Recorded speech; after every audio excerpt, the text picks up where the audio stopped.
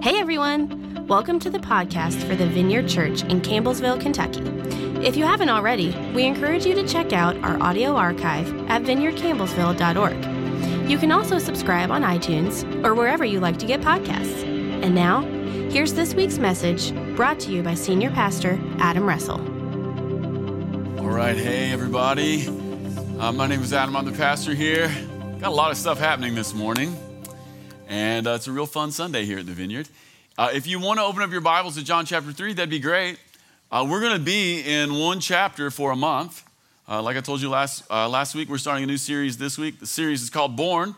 We're going to be talking about being born from above for the next 4 weeks, and we're just going to sort of center ourselves in one chapter, John chapter 3. So if you want to know what to read, you can do that for the next month. It'd be fine if the only thing you read for this month was just John chapter 3. It's infinitely deep and it's infinitely life-giving, so nothing wrong with just camping out there for a little bit. But before we get to the text this morning, I also want to mention this. We're sharing this series with our friends at the Evanston Vineyard in Chicago, and so we're kind of working on this together, and I'm really thankful for those people, and especially Ted Kim, who's one of my best friends in the whole vineyard. And honestly, I'm just kind of working off of Ted's notes this morning, and which is always great, you know. It's always great to have some other input. But we're going to share that because the vineyard is not just in one place, but it's everywhere, and they're kind of like we're the country cousins, is what I'm trying to say.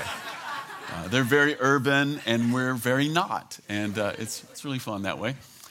The first thing I want to do before we get to the text this morning is I just want to talk to you about seasons of change. And I just want you to remember or maybe think about some seasons of change that you've experienced in your own life. And specifically this kind of season of change. Like think about the moments in your life where something happened and then everything afterwards was like completely different. You just weren't the same person. You know what I'm talking about? Like maybe you remember when you graduated high school. Sometimes it's graduations. There are these demarcations where, you know, you graduate high school and you're still your parents' kid, but some things just change. You kind of grow up and maybe you're charting your own course. There's not somebody telling you what to do all the time, but you're beginning to self-determine a little bit and go, well, what is it I'm going to do? Or what is it I'm going to be? Or maybe it was graduation from college, or maybe there was a season of change in your life that came. Maybe it was a relationship, or maybe it was a marriage, or maybe even this. Maybe it was tragedy. You know, there's a handful of people in this room, and certainly in next service. You put the 400 of us together over 2 services. There's just people who have experienced tragedy, and certain tragedies mark you for the rest of your life.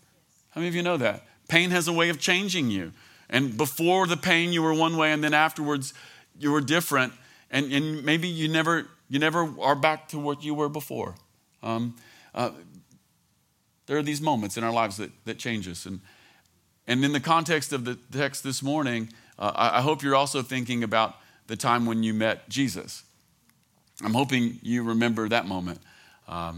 Some of us in the room maybe remember that as a particular day or a moment or an event. Some of us, maybe you went to church and you were not a person of faith, and like the Spirit of God touched you in a service, or maybe it was a prayer meeting, or maybe it was like a home group or a college group, and all of a sudden, the gift of faith, the gift of trust came into your heart, and after that, you were just like a different person. You know, that's literally some people's story in this room. But it isn't everybody's story. For some of us, it was like a slow, gradual, almost waking up into faith. How many of you have that story? It wasn't like an instantaneous thing, but it was like you were waking up out of a sleep. Anybody ever experienced that in the morning where you're in that halfway? You're not asleep, but you're not awake. Sometimes the real change in a person's life isn't instantaneous. It's like that slow waking up. I personally, I resonate with both of those like experiences. I grew up in a household of faith. Like my mom and dad were Christians. They were radically transformed by the charismatic renewal of the 1970s. My earliest memories of faith as a kid are being at my aunt and uncle's house in like a home group setting. And it would have been my parents with some family members and then some other people as well in a house. And I remember them like reading the Bible, and I remember them singing, and there were no instruments, The people were just singing worship songs to Jesus they were like really committed to God, There was nobody playing a guitar, nothing. And I remember us kids would be kind of like in the corner, like drawing or something. And I remember at my one aunt and uncle's house, you could actually get behind the couch and you could draw. And those are just sort of like the moments that I remember in terms of my early childhood faith. So it was almost this thing where God was always present in my life. There was not really a moment where I didn't believe in God. But then at the same time, I remember when I was maybe 13, a pastor came to my house and he visited my sister and I. And we sat at the kitchen table with him. And I also remember on this day, he opened up the Gospels and he flipped the pages. And in about 3 spots, he read to us about Jesus. And he was basically telling us the story of Jesus giving his life for us. And I remember he ended by reading a passage in 1 John where it talks about Jesus gives his life, and he used this word, propitiation. It's like, what the heck is that word? I remember that distinctly. And it's really weird. Even though I was a kid who grew up in a household of faith and like God was very present and that was just very normal for me, I remember in this particular moment with my sister sitting next to me and my mom in the other room and this pastor at the table, I remember I became distinctly aware in this moment, whatever Jesus was, I needed him, and he could no longer remain the background music. He had to be the leading melody. Does this make sense? And so, for those of us maybe in the room who have this day where something happened and you were different, I resonate with that. But for some of us, maybe it was slow and gradual. I resonate with that too, because it seems as though those experiences kind of were my experience. It was like slow, and then instantaneous, And it changes you. Totally resonate with that. Well, our project for the next few weeks is to look closely at John 3, and we're going to dig into this kind of life change that's available in Jesus. Some people call it conversion. Some people call it getting saved, even though we don't talk about getting saved here much at the Vineyard. We talk about following Jesus. Jesus calls it being born again.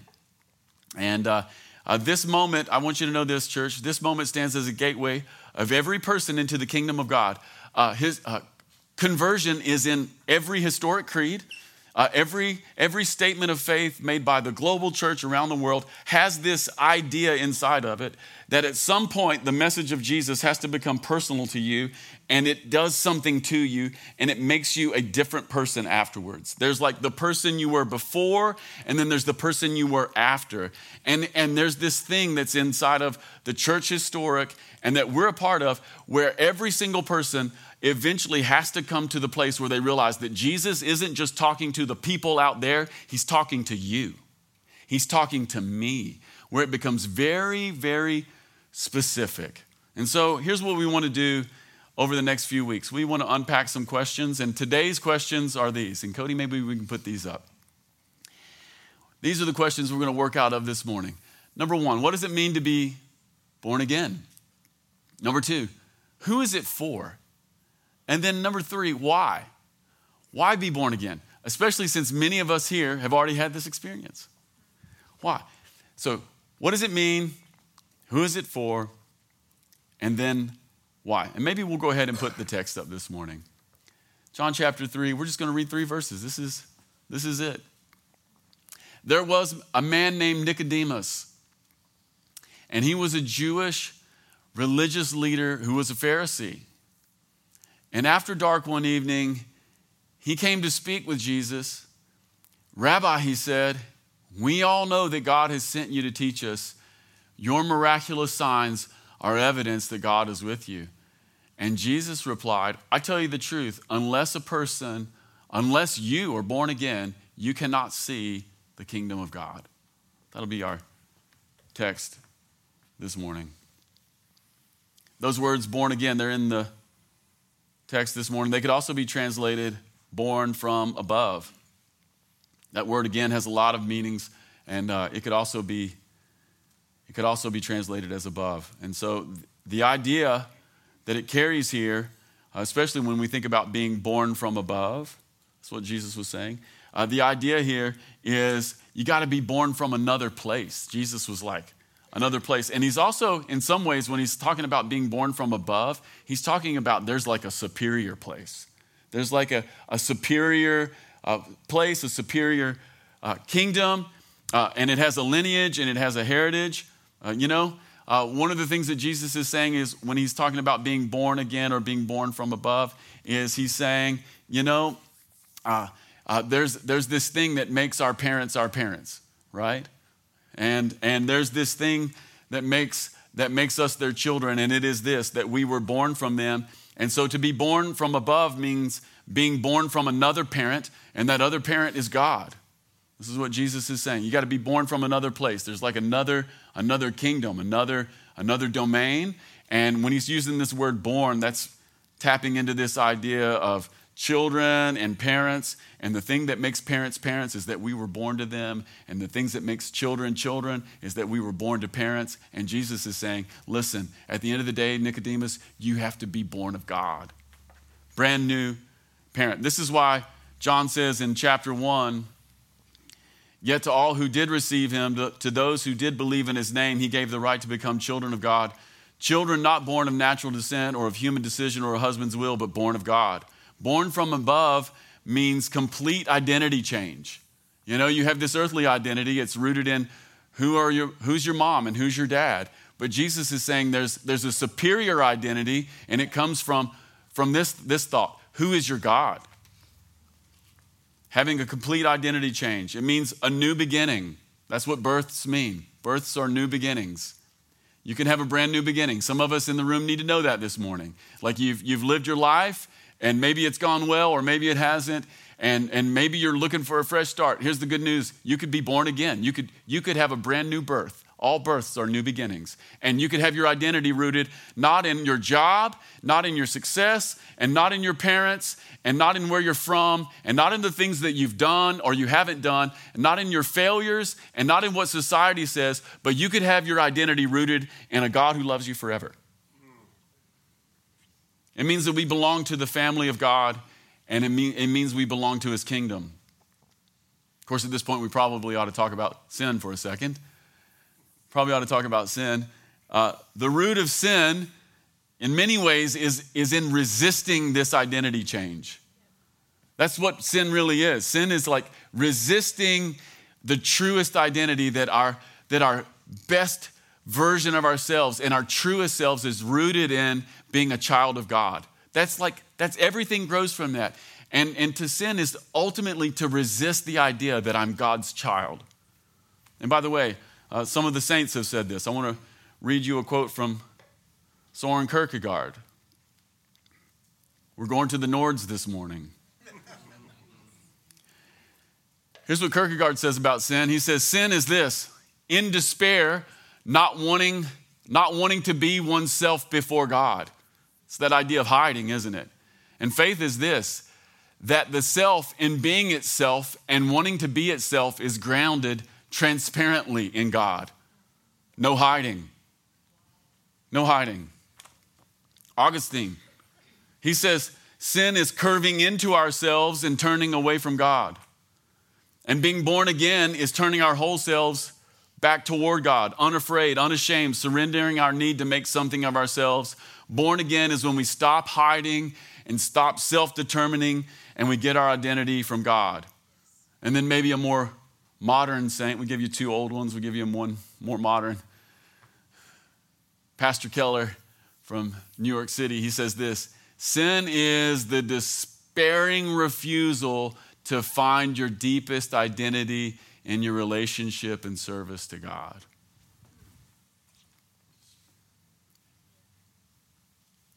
Why is this sin so tempting? Well, there's so many places to gain identity. We look for other places and other ways to gain our identity. I've already mentioned some of those to you. I'll name a few more. Some of us have tried to get our identity in being a good parent. That's what we want to be. We want to be good parents. Most people don't wake up in the morning and go, you know what, I'd love to be a really bad dad. But some of us, we We want to get our identity in being a good parent, the best parent. And that works really, really well until one of your kids throws a massive fit in public. By the way, it will happen. And your identity will crumble. All that work out the window. Everyone's like, who is this kid? And who is this parent? Or maybe you want to get your identity from being a nice and a kind person, you know? My goal in life is I'm going to be the nice person. I'm going to be the kind person.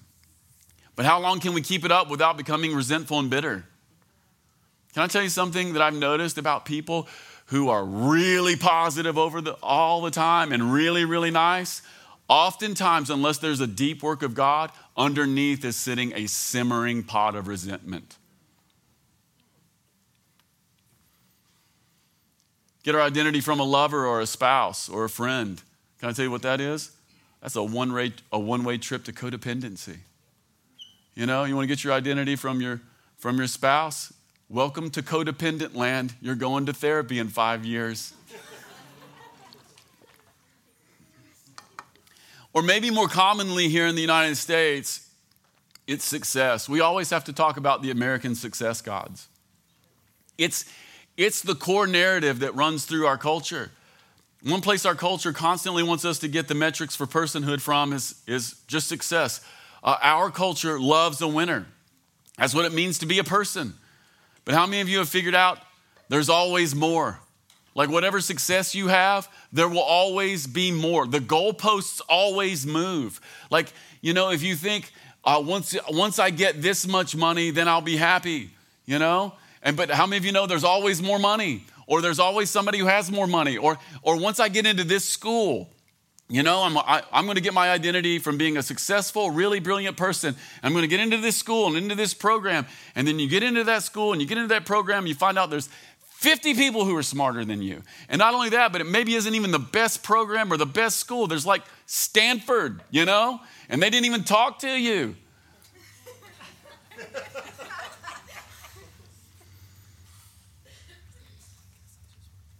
No matter how smart and driven, there's always somebody smarter. No matter how much money you have, there's always somebody richer.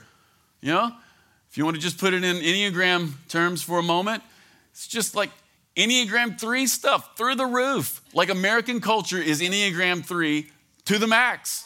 Like we will chameleon, we will shift shape and change. We will do anything we can to get ahead. We will always say what the other person wants to hear in order to make the next move and to win. Like our culture loves a winner. But again, the goalposts, they always move. And how many of you have ever had an achievement, like worked really hard toward an achievement, gained the achievement, and realized that the buzz from the achievement lasts about this long? Have you ever noticed that? You ever bought a new car and like 3 days later, you're like, meh. Yeah, like the worst thing to ever spend your money on is a car. Because like 3 days later, you're like, I don't know. I literally don't know, you know? Or maybe you like, you know, you're like, you train for a race for 6 months and you run the race and you finish and everybody at the end is like, yeah. And then you go home and it's like, yeah. Yeah, there's like a 12-year-old kid who ran the same race and he beat me by 4 minutes. Yeah. Well, here's the good news. The good news about being born again is that we get plunged into a different kingdom with different priorities and baseline realities that never change. The measures of personhood and success change like the wind here in our culture, but in God's kingdom, this one thing never changes, and that is this, that God's love is always and forever for you. Like that's just the baseline. Amen. Never changes, it's never conditional, and it doesn't move. So who's this for? What does it mean to be born again? It means to be born into a new family. It means to get all of our identity from God. It means to stop resisting having our personhood be formed by the person and love of God. But number two, who is this for? Well, it's for everyone. Notice that Jesus says, unless you're born again, you can't even see the kingdom. Maybe we can put that up again, Cody. It's verse 3. Jesus says, unless you're born again, you can't even see the kingdom of God. And how many of you know that Jesus wants everybody to see the kingdom of God? Right? Who's it for? It's for everyone. And I love this part of the story. You got Nicodemus here. Notice that Jesus is having a conversation with him. And here's some things you ought to know about Nicodemus. He's wealthy. He's not a poor guy. He's a Pharisee. He's a smart guy, like super well-educated, got some cash. He's got prestige. And when it comes to at least the Old Testament law, he's righteous with God. He's like trying to do the right thing. He's an upstanding person. Everyone in the culture would have been like, that guy's probably okay, probably okay. He would have seen himself as being in right relationship with God. And notice that Jesus' message to the rich, well-educated, put together, righteous dude is, even you have to be born again, Nicodemus. Who's it for? It's for everyone. Even Nicodemus is not exempt from this good news. He must surrender all of his other identities and find himself totally in God. He's got to be born again. He's got to be born from above. I love this idea that Jesus is offering level ground. Jesus is inviting the up and out, Nicodemus. And if you've read the Gospels, he's always inviting the down and out. But I love this passage because it's Jesus inviting the up and out. And I want you to know something this morning. There's a lot of people in this room and you're down and out. You got troubles. And you need a fresh start. Maybe you got a life of addiction. Maybe you didn't plan on being an addicted person, but here you are. Maybe it's substances. Maybe it's alcohol. Maybe it's just like your phone and you're wasting literally your one wild and precious life looking at your phone for 7 hours a day. Maybe it's that. I don't know. But you need a life change, and you're down and out. Or maybe your relationships have exploded. Or maybe all your best efforts have come to nothing. Here's the good news. You can have a life change. You could be born again. You could be born from above, from a superior place with a better love and a better Father. That's for you today. But here's the other part. Some of us in this room are doing pretty well. You got some money. Other people in Campbellsville will talk well of you. You've even tried to love God. And you've tried to be a nice and a kind and a good person. You've tried being a good parent. And everybody in town's like, that's a decent person. Well, here's the good news for you this morning. You could let go of the performance and you could fall into the arms of God this morning. This invitation to be born from above is for the down and out, but it's also for the up and out. Jesus is talking to everybody. Maybe you're doing well. Good. You got to be born from above. Maybe you need a fresh start. That's great. Time to be born from above. By the way, it's all grace. It's all grace. How many of you had much to do with your first birth? This is why I love this idea of being born again. I love that Jesus uses that word born. Do you realize that nobody in the room decided to be born? Your first life, it was just a gift given to you, wasn't it? Right? By the way, your life in God is the exact same way. It is ultimately the will of God that you would be welcomed into his family. Right? That's all grace. You didn't even get a vote when you were born. You just received it. No matter your station in life, desperate or well off, no matter your accomplishments or your failures. And the grace of God this morning to you just is free. Paul said this in Ephesians chapter 2, 8-9. He said, "For it is by grace that you've been saved through faith. It's not of yourselves. It is the free gift of God, not by works." Why? So that nobody can boast. Why? In the same way that a baby didn't decide to be born, man, even the new life that God offers, it comes to us just as free. All you do is you just receive it. You just receive it.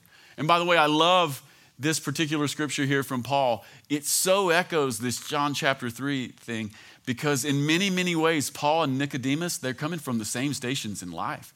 They're both educated. They're both like Pharisee dudes. They were both at the top of the food chain in their social order. And yet Jesus comes to Nicodemus and says, you got to be born again. And Jesus comes to Paul and says, quit persecuting my church. I've got a plan for your life.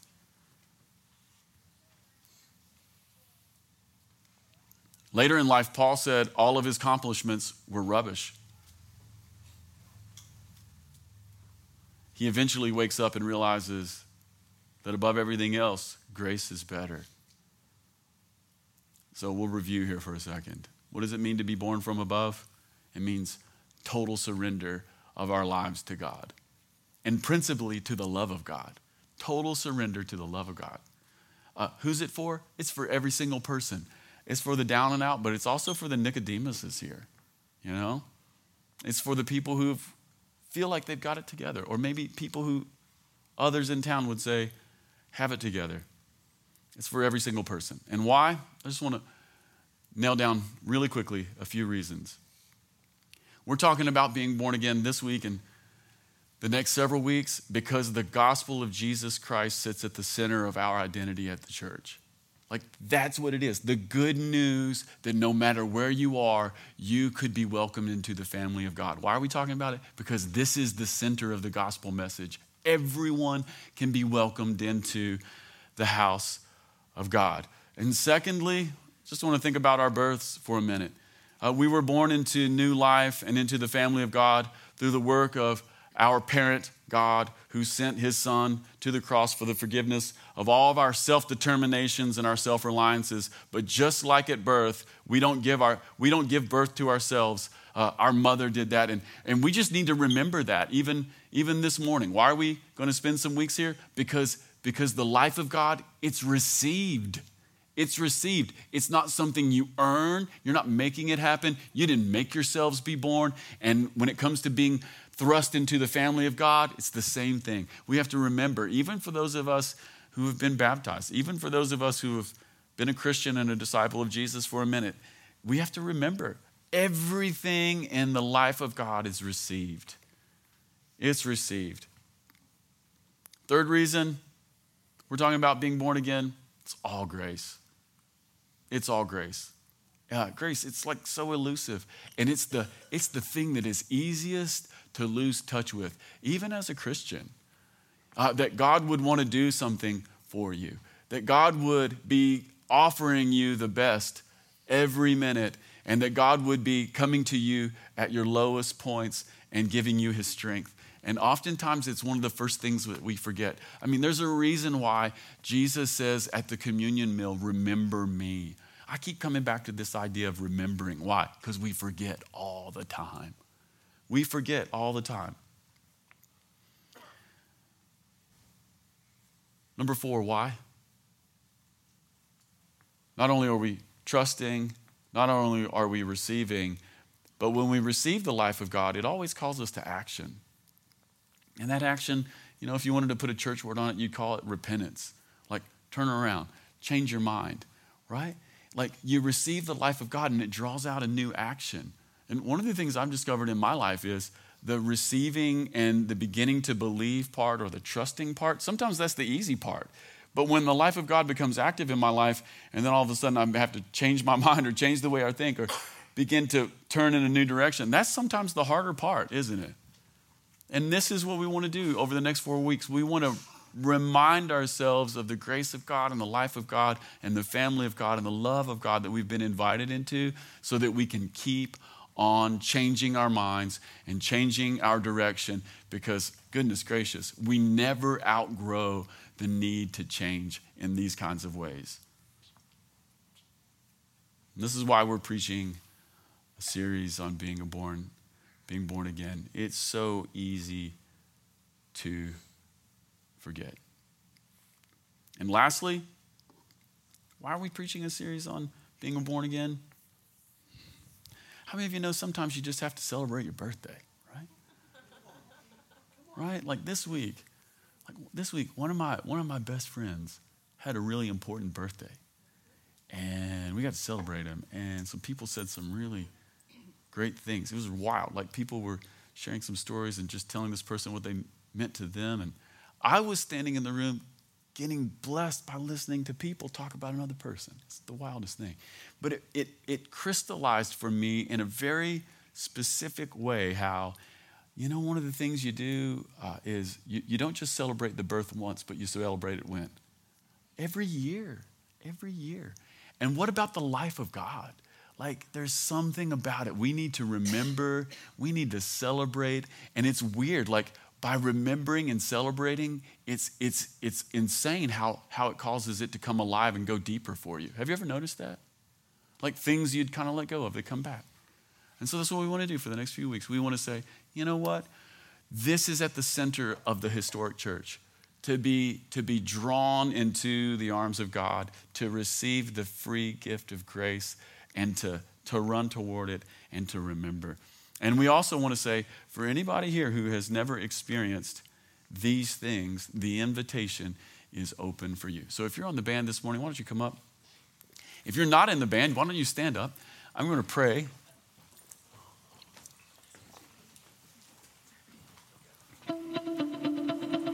Thanks again for stopping by the podcast of the Vineyard Church in Campbellsville, Kentucky. If you'd like to keep up with what's happening at the Vineyard, you can follow us on social media. Until next time.